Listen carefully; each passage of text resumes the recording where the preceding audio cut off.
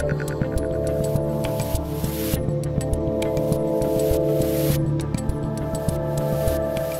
right, everybody, we are live. This is the Rubin Report Direct Message, and boy, oh boy, you know, on Thursday when I said goodbye to you guys, because we're doing this show on Tuesdays, Wednesdays, and Thursdays, I didn't realize that the president was going to get coronavirus, then apparently beat coronavirus.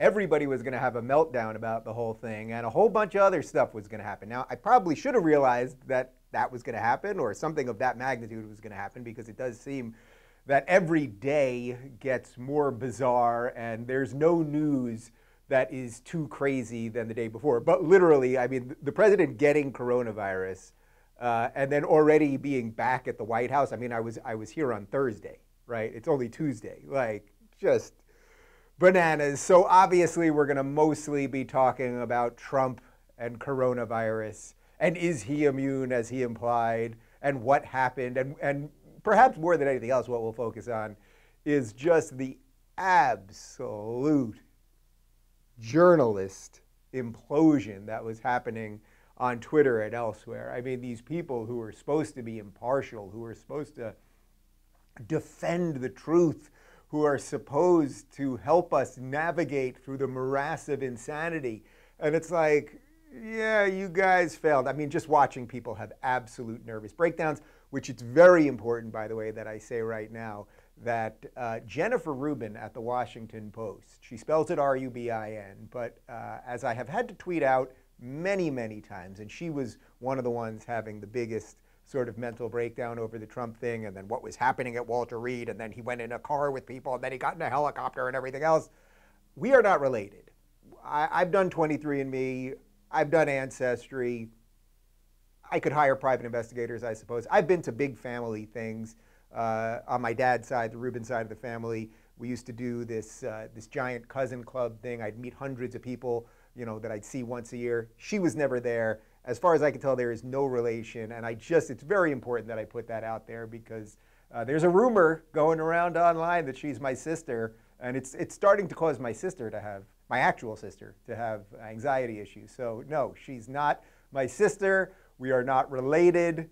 And, you know, as I tweeted out the other day, I may have to fight Jennifer Rubin in a Thunderdome type situation. 2 Rubins enter, 1 Rubin leaves, and whoever survives gets to keep the Rubin name, because this is just a mess. Anyway, so we're going to talk about Trump and a couple other people at the White House getting coronavirus. Trump is obviously back already. We're going to play a little bit of the video when he returned, and just the mental breakdown that so many journalists and other people were having. And then I want to do 2 other stories for you that I thought were interesting. One of them's kind of personal to me, and it sort of went underreported. I actually only saw this on Breitbart. Maybe it made it to somewhere else. But Larry Elder, you guys all know Larry Elder. Larry was so integral as a huge piece of my political awakening. You know, there's the moment that you guys have probably all seen, and I wrote about it in Don't Burn This Book when I talked about systemic racism, and I was just sort of a factory settings lefty at the time, and Larry Elder just beat me senseless. Well, Larry Elder has been appointed to the Trump administration. He's now going to be working with the White House. So I want to talk a little bit about that. We're going to throw to the old Larry Elder clip, because I know you people love seeing me beaten senseless. And then finally, here in California, as if things aren't going poorly enough, Gavin Newsom, a man who is much better at getting haircuts than he is at governing, he has put forth a policy that he's hoping to get passed, which would leave the rest of us paying for reparations. Well, I guess he would be paying for reparations too. I never owned slaves. Nobody in my family owned slaves. A lot of my ancestors were pogromed and holocausted throughout the world. I don't see why I should have to pay reparations. I don't see why anyone should have to pay reparations, unless if you currently own a slave, then you should probably have to pay reparations. But I don't think anyone's guilty for their father's sins, or certainly not for their grandfather's sins, or generations way, way, way, way back. So we will dissect that as well. But before we get to it, people, I want to talk to you about second thoughts. I mentioned Second Thoughts last week. So first off, the guys who created this board game, they're fans of the show. And one of the ways you guys can help fight the mob is by supporting things that, support the things that you like. So we actually played Second Thoughts. It's a really, really fun party game, and it's sure to be a hit for your friends and family on game night. The play of the game calls for each team to quickly create a list of words for their opponents to decipher, leading to hilarious bepuzzlement and laughter. Simply put, it's a classic word guessing game with a unique twist that allows players to personalize their content with their voluminous sense of wordsmithery, or just their witty and warped imaginations. Each round of Second Thoughts is a hilarious high-speed attempt to stump the other team. Both teams create a list of 5 things using the letters revealed from their colored dice. Be witty and wise, but don't take too long because time is not on your side. The amount of time it takes your team to create the list is exactly how much time your opponents get to guess them. Second Thoughts, the quick thinking versus fast talking. Did I get it right there? There we go. Versus fast talking party game. Get yours today at secondthoughtsthegame.com. That's secondthoughtsthegame.com, or at your local Target store. And now back to me doing the show. Hello, here I am. Okay, so let's talk about Trump and coronavirus. So a couple days ago, I was sitting there. I was actually watching Seinfeld on Hulu. That's pretty much all I'm watching these days. It's just like a lot of crap coming out of Hollywood, so I just watch I literally watch the same stuff that I watched in 1989. I watch The Golden Girls and Seinfeld and The Simpsons. That's pretty much it. Although I did watch Raised by Wolves on HBO Max. Did any of you guys watch that? It's really interesting sort of sci-fi show by, what's his name? Who did Alien? It's by the guy that did Alien, whatever his name is. I'm blanking on his name for a second. It's an interesting thing about going to another planet and a war that was started between atheists and believers. The whole thing. I do watch that. But anyway, I'm sitting there and I'm watching Seinfeld, and next thing you know, my phone is blowing up and everyone's going, Trump's got corona, Trump's got corona, Trump's got corona. I thought, all right, this can't be real. It's got to be a hoax or something. I go on Twitter. I see the tweet by the president. He's got the corona. So let's just talk about a little bit of just, before we get to the reaction part, let me just talk a little bit about the fact that he got COVID, corona, whatever you want to call it at this point. Look, the guy's been out there. He's been doing rallies. He's not a big fan of the mask. From what I understand, at his rallies, they take your temperature and then masks are voluntary. Usually when you see videos, most people are wearing masks. As we know from the information we've gotten from the CDC and the WHO and from Dr. Fauci and everything else, it's like sometimes people say the masks work, sometimes they don't work, et cetera, et cetera. I think it is a wise move if you're going to be in a crowd to wear a mask. Unfortunately, I've been telling you guys how I think really what's happening right now is that we're in a reality war, and partly is we don't trust our experts anymore. And part of the reason for that is, well, I could directly connect this to so much of the media, but we don't really trust our experts because people say, oh, wear a mask, then they say don't wear a mask, then they say stand 6 feet, then they say it doesn't matter 6 feet.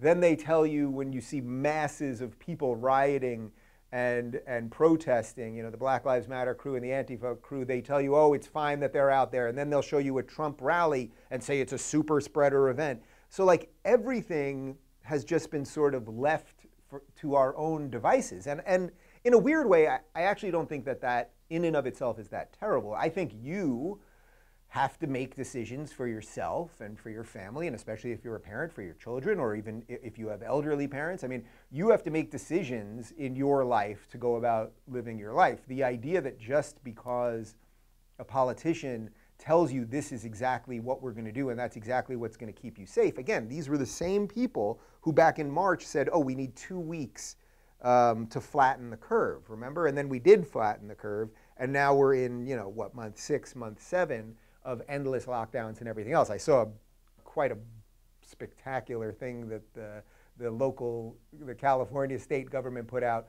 which is a guideline, and they used a fancy infographic. You've got to have a fancy infographic.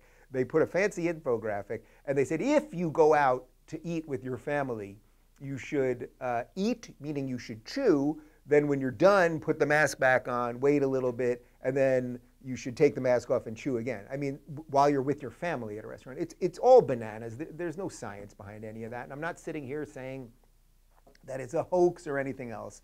But I think partly the conflicting information we're getting on all this stuff is part of the problem. So in any event, Trump announces that he has coronavirus, and surprise, surprise, the litany of blue check people on Twitter that were wishing him death and this is karma and thank God that it's going to happen. And then just like the endless conspiracy theories, he doesn't really have it, he gave it to himself for sympathy, like just the endless stuff. And you know, they're always saying the people on the right are conspiracy theorists, they don't believe in science, blah, blah, blah. I mean, it was just all sorts of banana stuff. There were a couple people on the left, I think Tulsi Gabbard was probably the best one, who really sent out a tweet that seemed genuine and full of sympathy and wishing the president well. But you know, there were a bunch from mainstream politicians that they don't read as true, because when they're being sympathetic, because if you run around, I don't know how many times I have to say this, but it bears repeating. If you run around calling someone Hitler, let's pretend for a second, and we have to pretend because I don't even think they believe it, but let's pretend for a second that all the people who believe that Trump is Hitler, let's pretend that they believe it, okay? They don't, but let's just pretend it. Well, if they actually believed it, if you found out, if this is 1941 Germany, and you found out that Trump, or that Hitler, in effect, had a potentially lethal disease, you would be pretty freaking thrilled. You wouldn't be sending out disingenuous tweets saying, oh, I hope he gets better. You'd be sending out, oh, I hope he dies. Now, a lot of people did the I hope he dies and he's getting what he deserved thing. But when you see these people, I saw, like Rachel Maddow tweeted out a thing, you know, basically a sympathetic whatever. And it's like, yeah, that is nice. Like, I suppose that's nice. This is also someone who for years was pushing a Russia conspiracy on the president, who spread misinformation about the president, and who routinely calls him racist and a white supremacist and the rest of it. So, you know, I get it. Everyone's playing their own little games related to all of this. Anyway, Trump gets to Walter Reed Medical Center.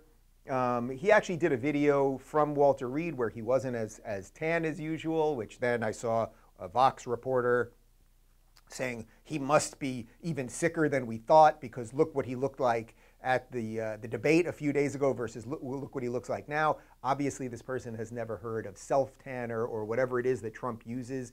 There's also something called makeup. You're not going to believe this, guys, but before we do this little show here, the little Dave Rubin show, my guy whacks me in the head with a little powder. All it does is get rid of the shine, but people on camera usually put on makeup or powder or something like that. So obviously when you watch Trump, I mean, Trump's not denying that he's doing something to color him orange, although at the debate I thought he was a little more red than usual. And then, you know, he's at the hospital and he's not in makeup, but he must be much sicker. It's like, man, you guys are just terrible. That was a Vox journalist, by the way. Doesn't matter who he is. So look, Trump gave a little video talk there. He said, we're fighting it, and I'm feeling better already, and that he was on some experimental stuff. So I want to find out more, and I think we will find out more over the next few weeks, about what kind of experimental stuff he was on. Because if they were able to take this 74-year-old man, who's obviously a bit overweight, doesn't have the greatest diet, right? Everyone knows he loves McDonald's and everything else. If they were able to take this guy and get him in and out this quickly, and all that, well, then we should probably know a little bit more about the experimental stuff. Anyway, a lot of people wishing him death. As I said before, my non-sister, Jennifer Rubin from the Washington Post, had a complete mental breakdown and that Walter Reed should be defunded. And then what Trump did was there were a lot of people that came out and supported, you know, they basically had a rally outside of Walter Reed Medical Center. And Trump actually got in a mask and he got in an SUV and he waved to people and they were very excited. And then, you know, all the usual people, oh, he's going to spread it again. And what about the people in the car and everything else? But I thought masks work. He was wearing a mask. I mean, everything, again, it doesn't really matter what side of this you all fall on or how effective you think masks are or social distancing or the rest of it. You know, the idea that the president was trying to be out there sending out a positive message, that just seems positive to me. That's not even a pro-Trump rah-rah thing. It's like we all, well, I can't say we all, most sane people would like to know that their president is healthy, is fighting this thing, and that he went out there and you know, helped the people that were out there supporting him, that he helped them feel good about what was going on, and then by extension, everyone watching. I think that's pretty good. Anyway, he got back to the White House yesterday, which was quicker than most people thought. And then he gave a talk. He gave a little talk up on a balcony, and he took his mask off. People were very upset. But we're going to throw to the video of Trump and his message after having coronavirus. Let's go to the videotape. I just left Walter Reed Medical Center, and it's really something very special. The doctors, the nurses, the first responders, and I learned so much about coronavirus. And one thing that's for certain, don't let it dominate you. Don't be afraid of it. You're going to beat it. We have the best medical equipment. We have the best medicines, all developed recently. And you're going to beat it. I didn't feel so good. And 2 days ago, I could have left 2 days ago. 2 days ago, I felt great, like better than I have in a long time. I said just recently, better than 20 years ago. Don't let it dominate. Don't let it take over your lives. Don't let that happen. We have the greatest country in the world. We're going back to work. We're going to be out front. As your leader, I had to do that. I knew there's danger to it, but I had to do it. I stood out front. I led. Nobody that's a leader would not do what I did. And I know there's a risk, there's a danger, but that's okay. And now I'm better, and maybe I'm immune. I don't know. But don't let it dominate your lives. Get out there. Be careful. We have the best medicines in the world, and it all happened very shortly, and they're all getting approved, and the vaccines are coming momentarily. Thank you very much. And Walter Reed, what a group of people. Thank you very much. All right, so that was President Trump on a balcony without a mask, and people were freaking out. There's an incredible video, actually, of a CNN journalist where she sends out a tweet basically saying Trump's getting everyone sick, you know, he's around people with no masks, blah, blah, blah. And then somebody found a video of her in the White House press room where the second the spokesman gets off stage, she takes off her mask and she's with everyone else. So everyone's doing some level of hypocrisy there. Anyway, I thought that Trump said a couple really interesting things. Now, before I even get into what he said, they made this big sort of overly produced, almost like Michael Bay style video of the helicopter taking off and the helicopter landing and him walking and everything else. And you can say that's all theater, or it's designed to inspire people, or it's propaganda. You can say whatever you want about that. I don't have a problem with those things. And we know, of course, if Obama did the exact same thing, the media would love it. In this case, it's Trump, they hate it. Okay, that's fine. But he did say a couple interesting things. He said, don't let it dominate you, which I thought was interesting because, you know, there's such a culture of fear right now. And again, 200,000 people have died. This absolutely is not nothing. And as I said before, I think it's up to you to figure out the best way to go about your life. I think that the endless lockdowns, there's a very famous restaurant in LA that's within walking distance of my house that we just noticed closed the other day. And it's been here for probably 3 decades, something like that. And it just closed. And for weeks, when we drove by it, I've been saying how much longer can they stay open because they only have, you know, about 6 tables they can put outside. It's LA, you know, it's like you don't have a lot of space to work with. So it's like, what restaurant could stay open when you can only feed about 12 people at a time? Nobody can. So it's up to everybody to decide whether they want to keep their restaurant or close it, or how you want to treat your patrons if you have a restaurant, or how you want to, you know, treat your employees, what your policies are. I would much rather put that back in the hands of the people. But I thought that the line, don't let it dominate you, was sort of interesting. Like, we do need to feel a little braver about this. Like, we feel very fearful about everything. I feel like everyone's walking around, we're fearing neighbors because of their different political beliefs. We're fearing that people are you know, going to attack us, and it's just, we need to be something positive. He also said that he took a risk, that there's a risk, and that, you know, when he wasn't feeling well, and that there was a risk when he went out and everything else. And that is true, and it's something that we don't talk about honestly enough, meaning that there's always risk. When you walk outside of your house and you go to get your mail, you could be hit by a car, right? Like, a dog could bite you. You could be struck by lightning, a tree could fall on your head. I'm not trying to freak out, but bad things happen, right? Like, there is risk in life. When when insurance companies give you an insurance plan, what they do is look at your age, your health, your habits, all of those things. That's what actuaries do. And they come up with a calculation, and then they say, well, this person, because of their behavior, their history, their family history, whatever, is more risky, so we have to charge them more money. Risk just exists. This idea that we can't do anything until there is no risk, that's risky. That's the risk that I'm worried about, because we're giving up something that's very human, this idea that we're just slowing down the entire world. He did say a sort of funny line. He said, well, I'm possibly immune to it, which of course everyone's latching onto that. That's just a standard Trump thing. You know, whatever. Is he immune to coronavirus? I mean, I suppose some people could be immune to it, but he was sick, so I'm not exactly sure how he could be immune. And then this idea that he said, I'm your leader, and he said it more than once. And I can understand why certain people would hear that and say, oh, that sounds a little dictatorial, but the president is the leader. And I think that the president sort of mapping, and I think this is what Trump is good at, the president sort of mapping how we can all kind of move forward is good. So meaning, I'm the president, I'm your leader, I took the risk, and here I am, I'm better, you'll get better, let's try to open things up. I think it was all good. Anyway, we watched a lot of heads implode and everything else, but you know, I think everything's going to be okay. And I actually think, I'll just say one other thing, and then we're going to move on to the next story. I think one of the interesting things here is that, you know, Trump during the debate, and I said this while I was tweeting the debate, and I said this in my posting about the debate, is that he was very jumpy, and he wasn't that presidential. And it's one thing to be jumpy and attacking the moderator and everything else when you're the outsider, but when you're the president, and this is going to be tough for Trump for sure. I think he has to be a little more humble, a little more presidential in his presentation during the debates.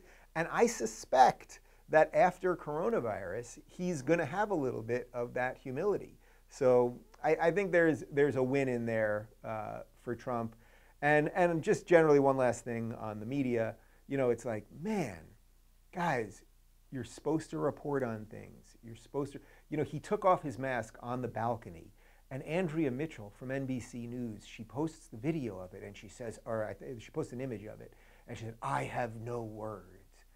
And it's like he's standing on the balcony alone. And even if someone was behind him, or there's a Secret Service person there and they have a mask, then it's okay. And if they're more than 6 feet, it's just like, I have no words. Like, I wonder, are you a Democrat or a Republican, Andrea? I wonder. Anyway, before we move on to the second story, today's direct message is brought to you in part by Boll and Branch sheets. I love these sheets, people. They sent me some, and they're spectacular. What do millions of Americans and 3 former U.S. presidents have in common? They all agree that Boll and Branch sheets are the softest and most comfortable pure organic cotton sheets on earth. Boll and Branch cotton is rain-fed, pesticide-free, and carries the highest organic certification. That's why it's so soft. And it is soft. I promise you it is soft. Because they work with family-owned mills all over the world to expertly weave every set of Boll and Branch sheets with the highest level of craftsmanship. It's quality you can feel the moment you open the box. I love my Boll and Branch sheets. I'm telling you, these things are... People have sat in my bed. We've had people over, they've sat in the bed. You know, people say, oh, the bed looks nice. They sit in the bed, they go, those are soft sheets. I think I just became Trump right there. And they sell directly to you guys. Boll and Branch sheets start at just $160. They're $1,000 quality for a fraction of the price. Plus, you can sleep on them for a month absolutely risk-free. And right now, you'll get $50 off any sheet set at bollandbranch.com. That's right, $50 off any sheet set at bollandbranch.com. Just use promo code Rubin, that's B-O-L-L, and branch.com, promo code Rubin for $50 off. Restrictions may apply. See bollandbranch.com for details. And now back to the show. Hello, I'm back. Okay, I wanted to talk about Larry Elder for a moment, because Larry Elder, you guys all know Larry Elder. He is the conservative radio talk show host. He is the sage of South Central. And Larry, of course, has played an absolutely pivotal role in my political evolution, and we've become good friends. I'm going to throw to a clip real quick of Larry. Many of you have seen this. We're just going to do a minor clip of this. I wrote about it in my book. But Larry was pivotal in my political awakening. And this clip is from about 5 years ago. I still considered myself a progressive and a lefty and the rest of it. And I brought up systemic racism while talking to Larry Elder. and Larry Elder was ready to talk about systemic racism with me. Here we go. So, but you wouldn't not acknowledge that there are some systemic issues. Give me an example. Tell me what you think the most systemic racist issue is. What is it? Well, I would say that because black people in most cases, in many cases, were descendants of slaves, that racism as an institution, that it just, a certain amount of it just exists. 2015? Give me the most blatant racist example you can come up with right now. I think you could probably find evidence that in general, cops are more willing to shoot if the perpetrator is black What's your data than white. What's your basis for saying that? Last year... Well, look, I know a lot of people would say, look what's going on in Chicago. I know what they would say. Yeah. I'm talking about what the facts are. 965 people were shot by cops last year and killed. 4% of them were white cops shooting unarmed blacks. In Chicago in 2011, 21 people were shot and killed by cops. In 2015, there were 7. In Chicago, which is a third black, a third white, and a third Hispanic, 70% of the homicides are black on black. About 40 per month, almost 500 per year last year in Chicago, and 75% of them are unsolved. Where is the Black Lives Matter on that? The idea that a racist white cop shooting unarmed black people is a peril to black people is BS. It's complete and total BS. And the reason for these so-called activists saying this is the assumption that racism remains a major problem in America. The media, CNN, especially MSNBC, runs down whenever a black cop shoots somebody, and it's some march on Washington. It's ridiculous.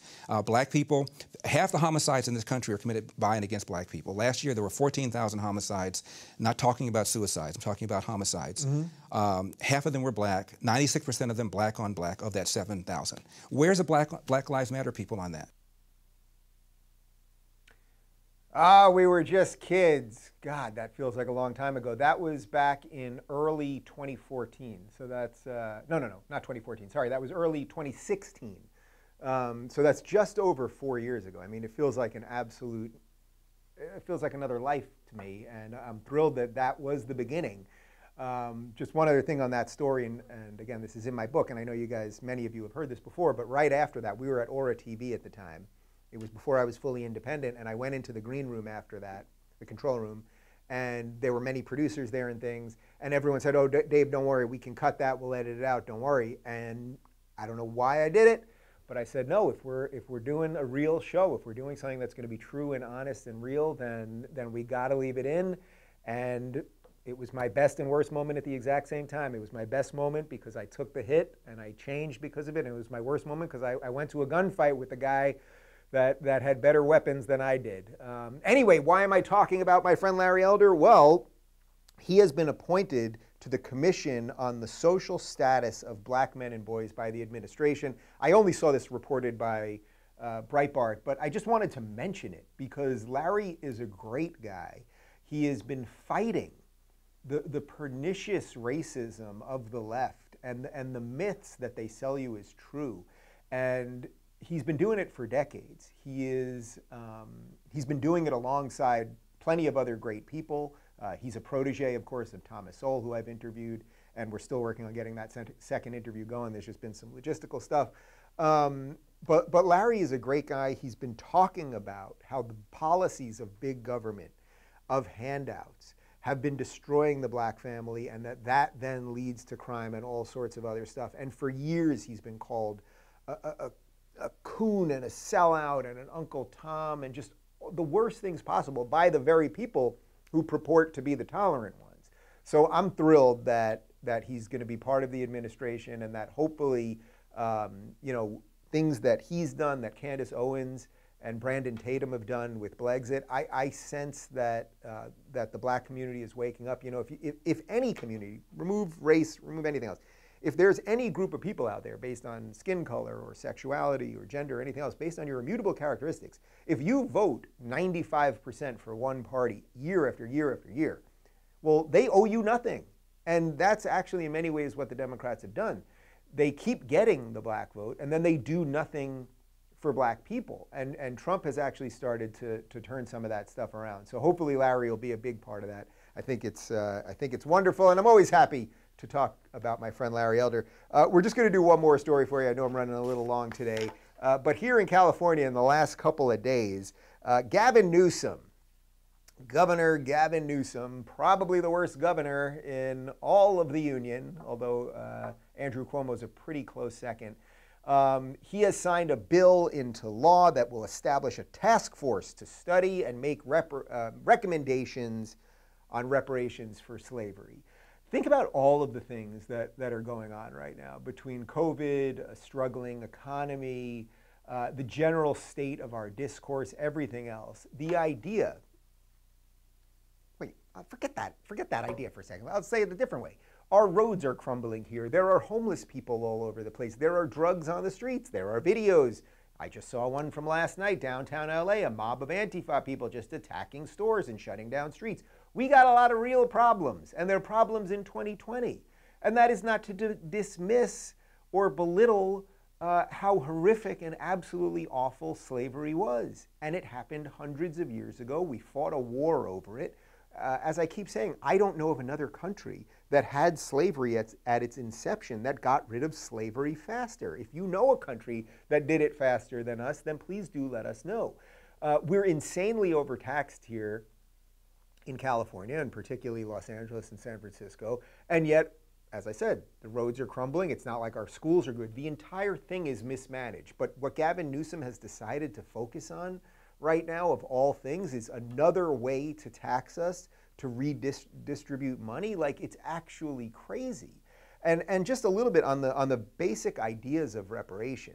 If reparations are so moral and they're so right and they're so good, what's stopping all of the people that support reparations from giving up their money voluntarily? And why not make a list? And we're the public good guys who voluntarily give money, and then find some billionaires who are also the good guys. They're just great, and they want to give money away, and they want to do it voluntarily. They don't need the state to put the gun to your head to give away reparations money. That doesn't seem very moral. Where are they? If this state is run by such good, great, progressive, tolerant, moral people, well, then you'd think that 80% of the state would just be voluntarily giving their money, right? And then you get billionaires to double or match funds or whatever it is.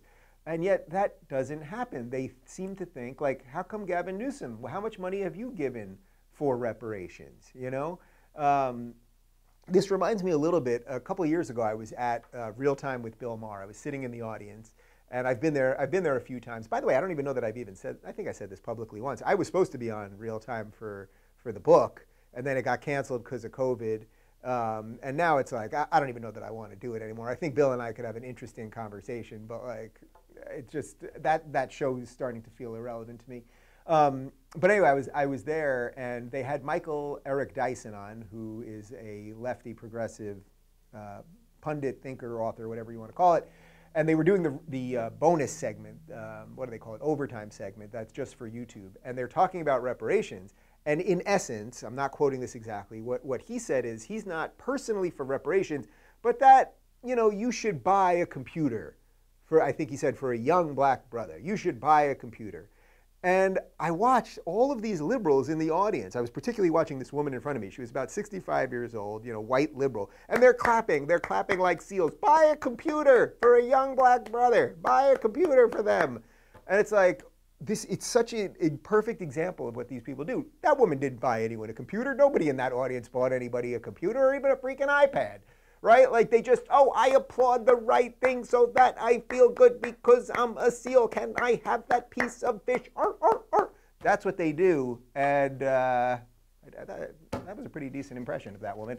And it's just like, enough of this. So look, there are so many big problems that we have to deal with. This state is so absolutely mismanaged. No one in my family owned slaves. No ancestor that I have owned slaves. There were people in my family that have been victims of pogroms. People in my family have been victims of the Holocaust. Everyone that came to America. So what are we saying, really? Like, if you're an Irish immigrant and you move, and your grandparents or great-grandparents, whatever it is, moved here because they were trying to avoid famine, or Italian immigrants that moved here with nothing and built something for themselves, did the American dream, that now you should be punished, just doesn't make any sense. But prove me wrong, progressives. show me how moral you guys are. You guys are moral. You guys are good. Everybody else is mean and greedy. So start doing it. Start a public voluntary reparations fund. Find a guilty lefty billionaire to match funds. I'm sure Bill Gates will do it, right? If these are important things, find some celebrities that'll do it, and go ahead and do it. And not only that, because I know you guys love lists, you can have your list of good guys, and then you can have a list of all of the bad people who won't give reparations, and then you can say mean things about them, like they're racist and the rest of it. That seems like a great idea. Oh, lordy, lordy. Okay, guys, I got a crazy day of interviews ahead of me. I assume by the time I come back tomorrow, Trump will have gotten COVID again and then gotten rid of it again, and God knows what else could happen. I hope you feel a little bit better about the news after watching this. Thanks for watching. Don't forget to subscribe, by the way, because we keep getting emails that people are still getting unsubscribed from our channel. So subscribe, click that notification bell. And if you want to communicate with me directly, it's impossible to do, obviously, in the YouTube comment section, and Twitter is becoming even more difficult. Join us at RubinReport.com. All right, everybody, have a great day, and I'll see you tomorrow.